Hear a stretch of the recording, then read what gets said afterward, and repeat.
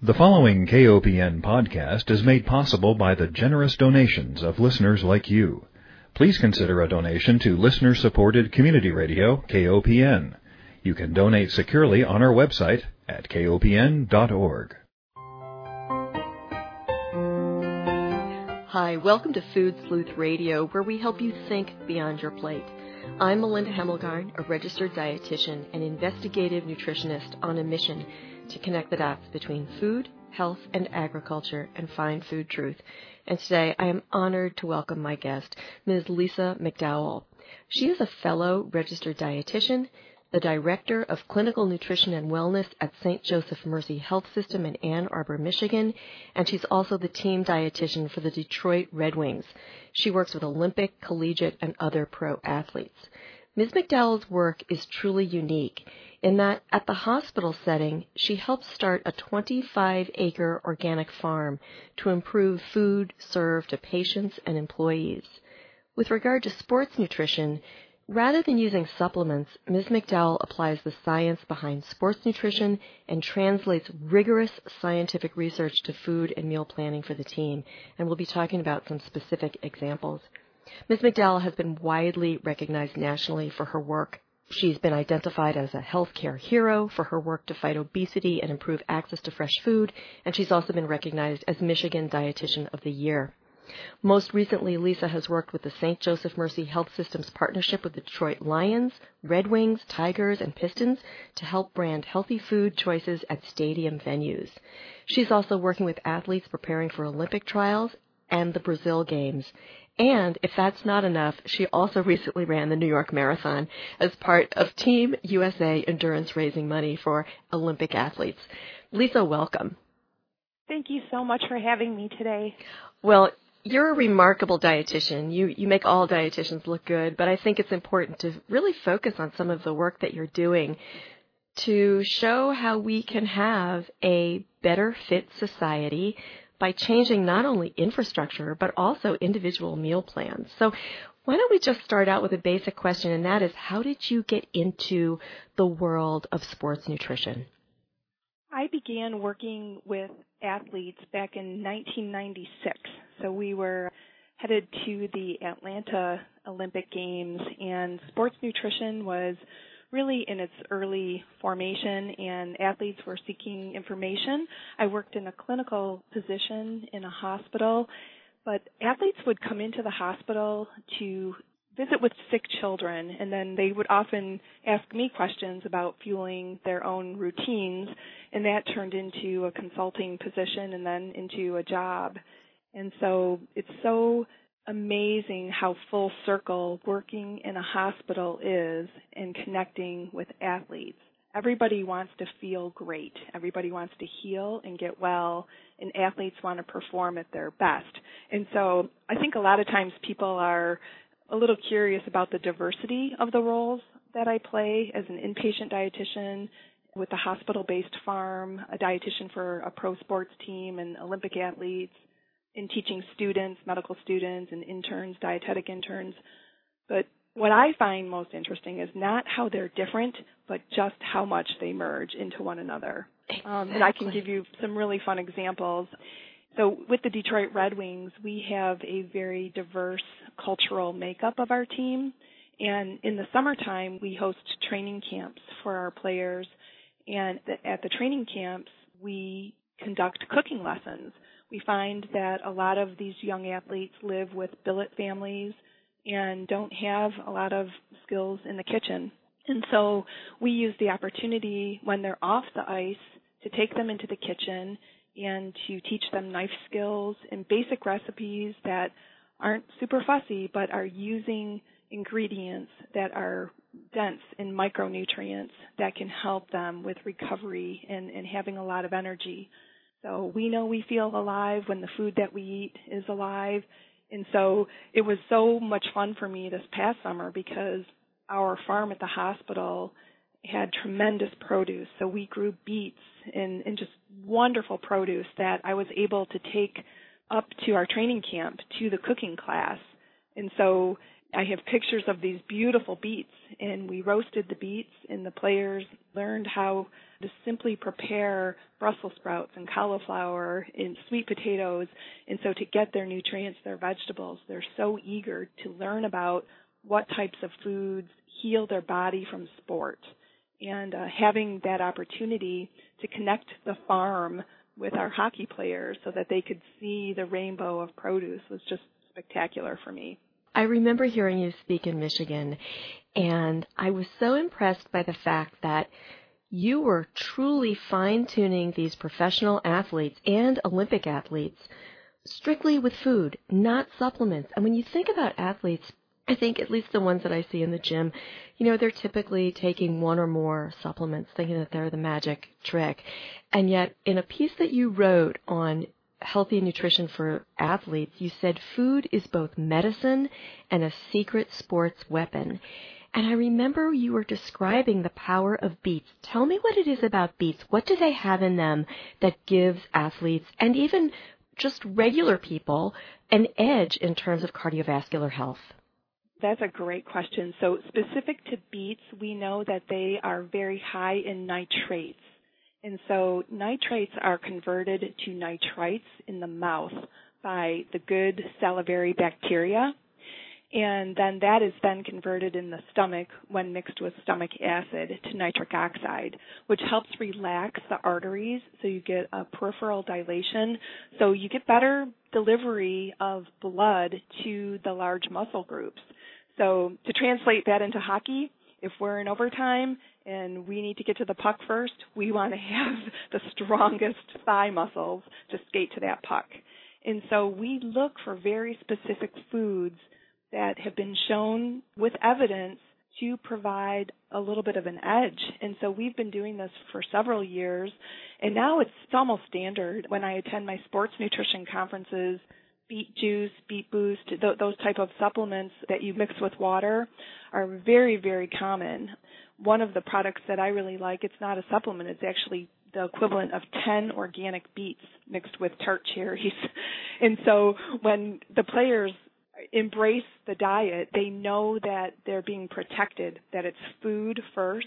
We definitely can't give supplements to make up for a poor diet. And so we take care of all those little details. And so the attention to detail is so important. So if after a game we have a lot of muscle damage and you look at using ginger or turmeric, curcumin, and then the beets for the nitric oxide, chlorella, spirulina, mushrooms, cherry juice, or soaking in an Epsom salt bath, just those little attention to details. And I can tell you firsthand with my experience with these athletes, because we take a look at their blood work, we know that they are depleting their micronutrients at a very fast pace.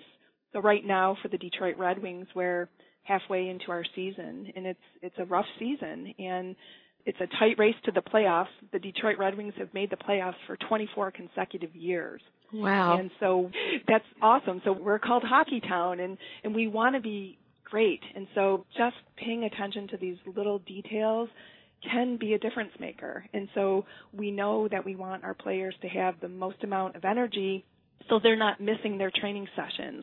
They're not missing their skating times on the ice, that they just keep rebuilding stronger and stronger.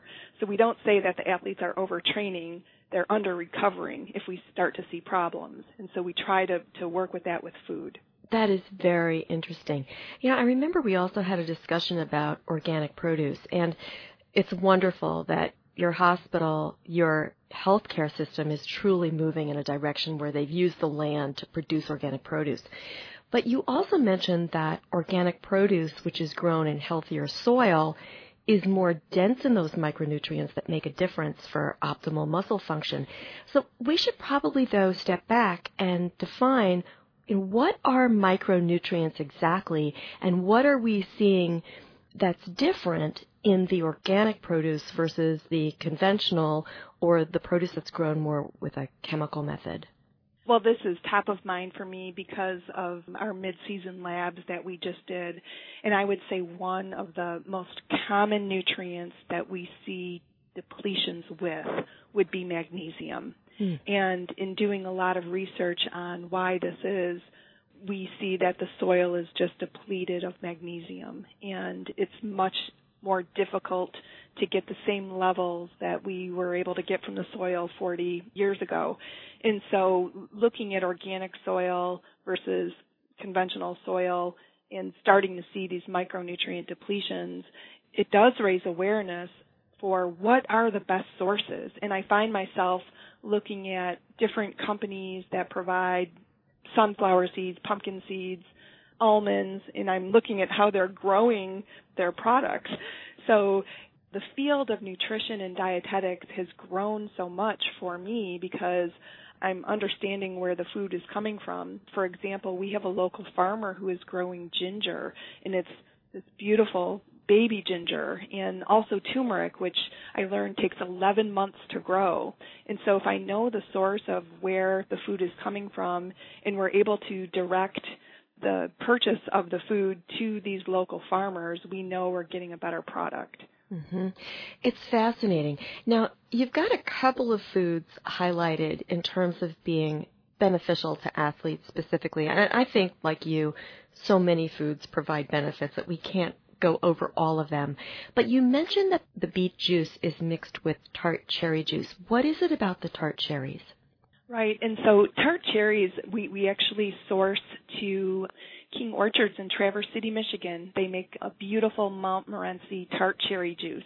It's just 30 milliliter shots of tart cherry juice, and they're very high in anthocyanins, so the deeply pigmented fruits and vegetables, giving us the phytochemicals that help with sport. So specific to tart cherries, we know two things. One, the anthocyanins are very similar to the pain relief you would find in a Motrin.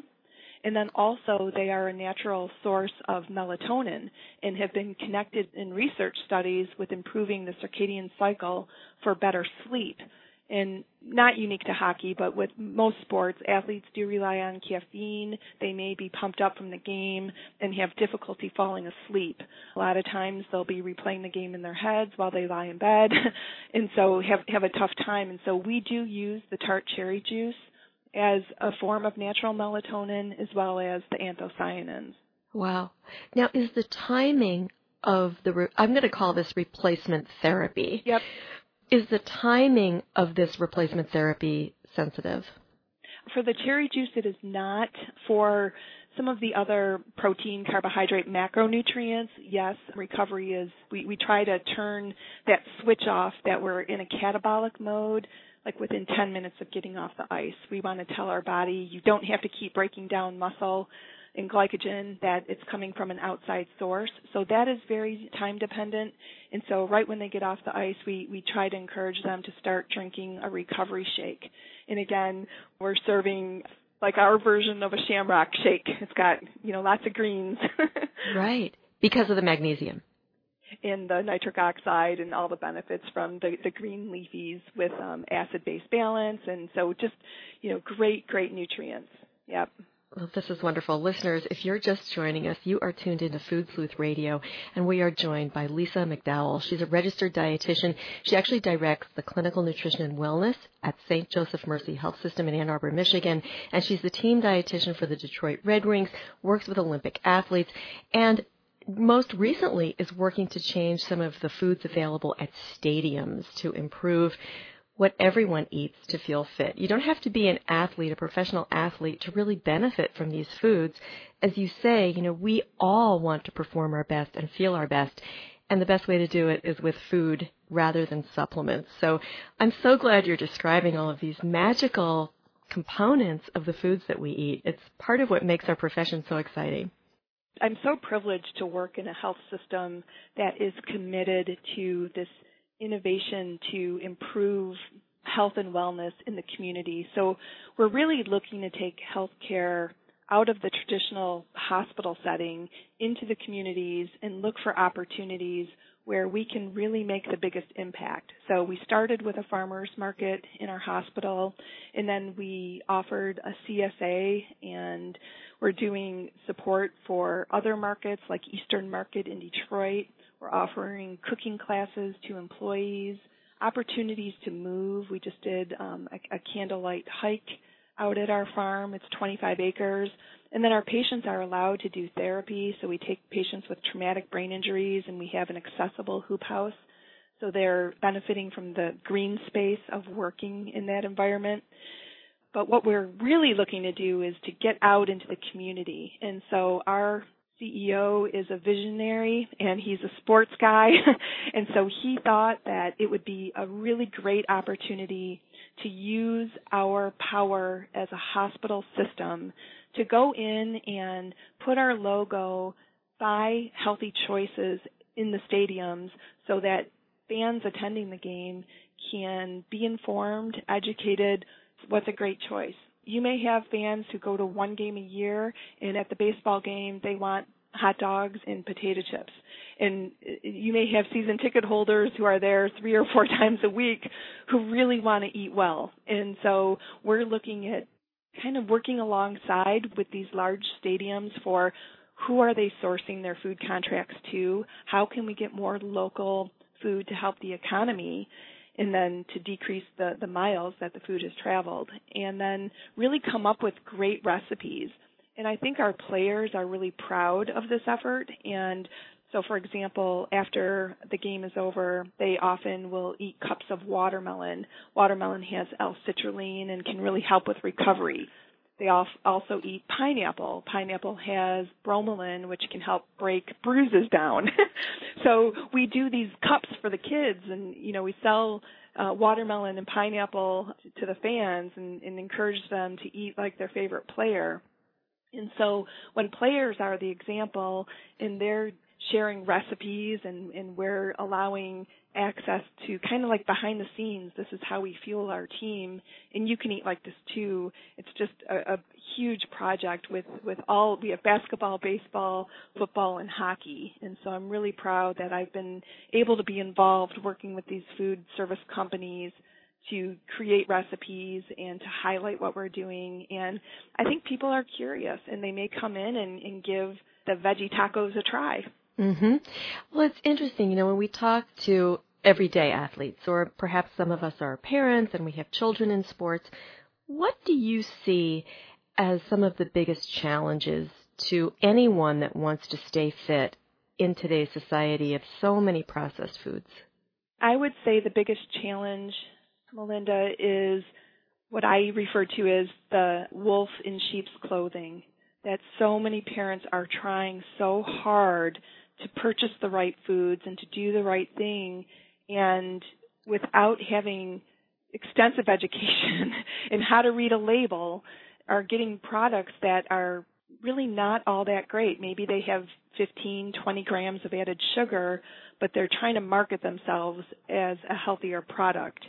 And that's really a tough environment. I think when you go to the grocery store and you have 20 minutes to run in and out, it's really tough to make the best choice. So how do we educate the consumers? And so that's what we're trying to do, you know, at the stadiums. But I feel like that could carry over into the grocery store. And there's just so many products that I'm surprised at what they put in the ingredient list. And you can understand why our children are overweight and why it's difficult for families to be healthy. Mm-hmm. Yeah, I mean, they just don't have access.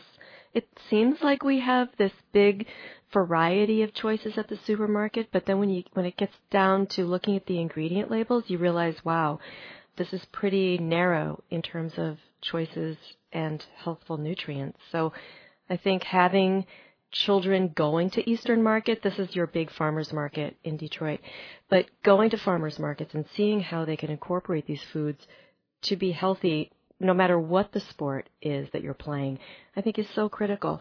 I want to refer people to your excellent blog. Now, you do a wellness blog at the Red Wings site that I will make available to our listeners, and it's simply redwings.nhl.com. And you've got an assortment of nutrients that you've described. So if people are looking, for example, to learn more about vitamin D, let's talk about the challenge of getting vitamin D, for example, especially if we're living in northern latitudes. Yeah, it's so funny because our team was just in California and caught on Instagram getting their vitamin D in the sunshine. So it's tough in Michigan. We don't get a lot of sunshine. The number of days in the year is low, and so we know we really need sun to activate the hormone vitamin D. And getting it in the diet is tough. And so we do look at our players' levels and we assess them. If they're deficient and they're doing everything they can with their diet, that definitely is one supplement that we do encourage. And it's because they're getting checked into the boards, and it's the fracture risk for their bones. And just also their muscle fatigue. Vitamin D plays a role in so many processes in the body. So we do carefully look at them. Many of our players are from Sweden, and researchers joke that all of Sweden is deficient in vitamin D. And so when you're looking at these very low levels, and the players are practicing hours and hours in a dark rink with no sunshine, it's tough to keep up with that. Yeah, and I had no idea that vitamin D, I remember learning about how vitamin D is related to bone strength, of course, but I had no idea that it was also related to inflammation. Inflammation, just, general fatigue. There's so many receptors in the body that are dependent upon vitamin D. And so as we continue to learn more, we're looking at what the sweet spot is for the level that should be at. And so we know that we definitely don't want them to be deficient. So that's part of the recommendations when we create meal plans and we're working with the chefs, that we want to make sure that they're getting the best food choices so that they don't have to rely so much on supplements. We want it to be food first. Yeah, I think that's great advice.